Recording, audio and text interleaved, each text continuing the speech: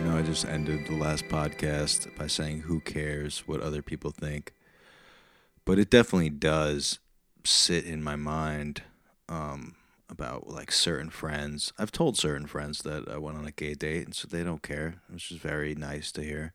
But I know certain other friends would be like, this is weird. I don't know if I can hug this guy anymore. But you know what? I don't think I'll lose those friends. It might make things awkward a little bit at first, but if they're that uncomfortable by me sucking a dick or getting my dick sucked by a dude, well then our friendship wasn't that deep, I guess.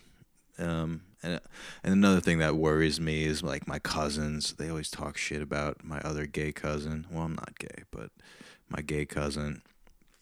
Um, and and yeah, it's kind of rude, and I feel bad that I haven't always been like, hey, stop talking shit, because I want them to like me, and it's weird. It's weird being like a little bit bisexual, because you're like, whoa, am I a traitor to my people, my gay people, and my bi people, and my whatever pansexual people who only have sex with well-oiled cast iron skillets? No, I mean maybe I am, but I can get better. I'll be better.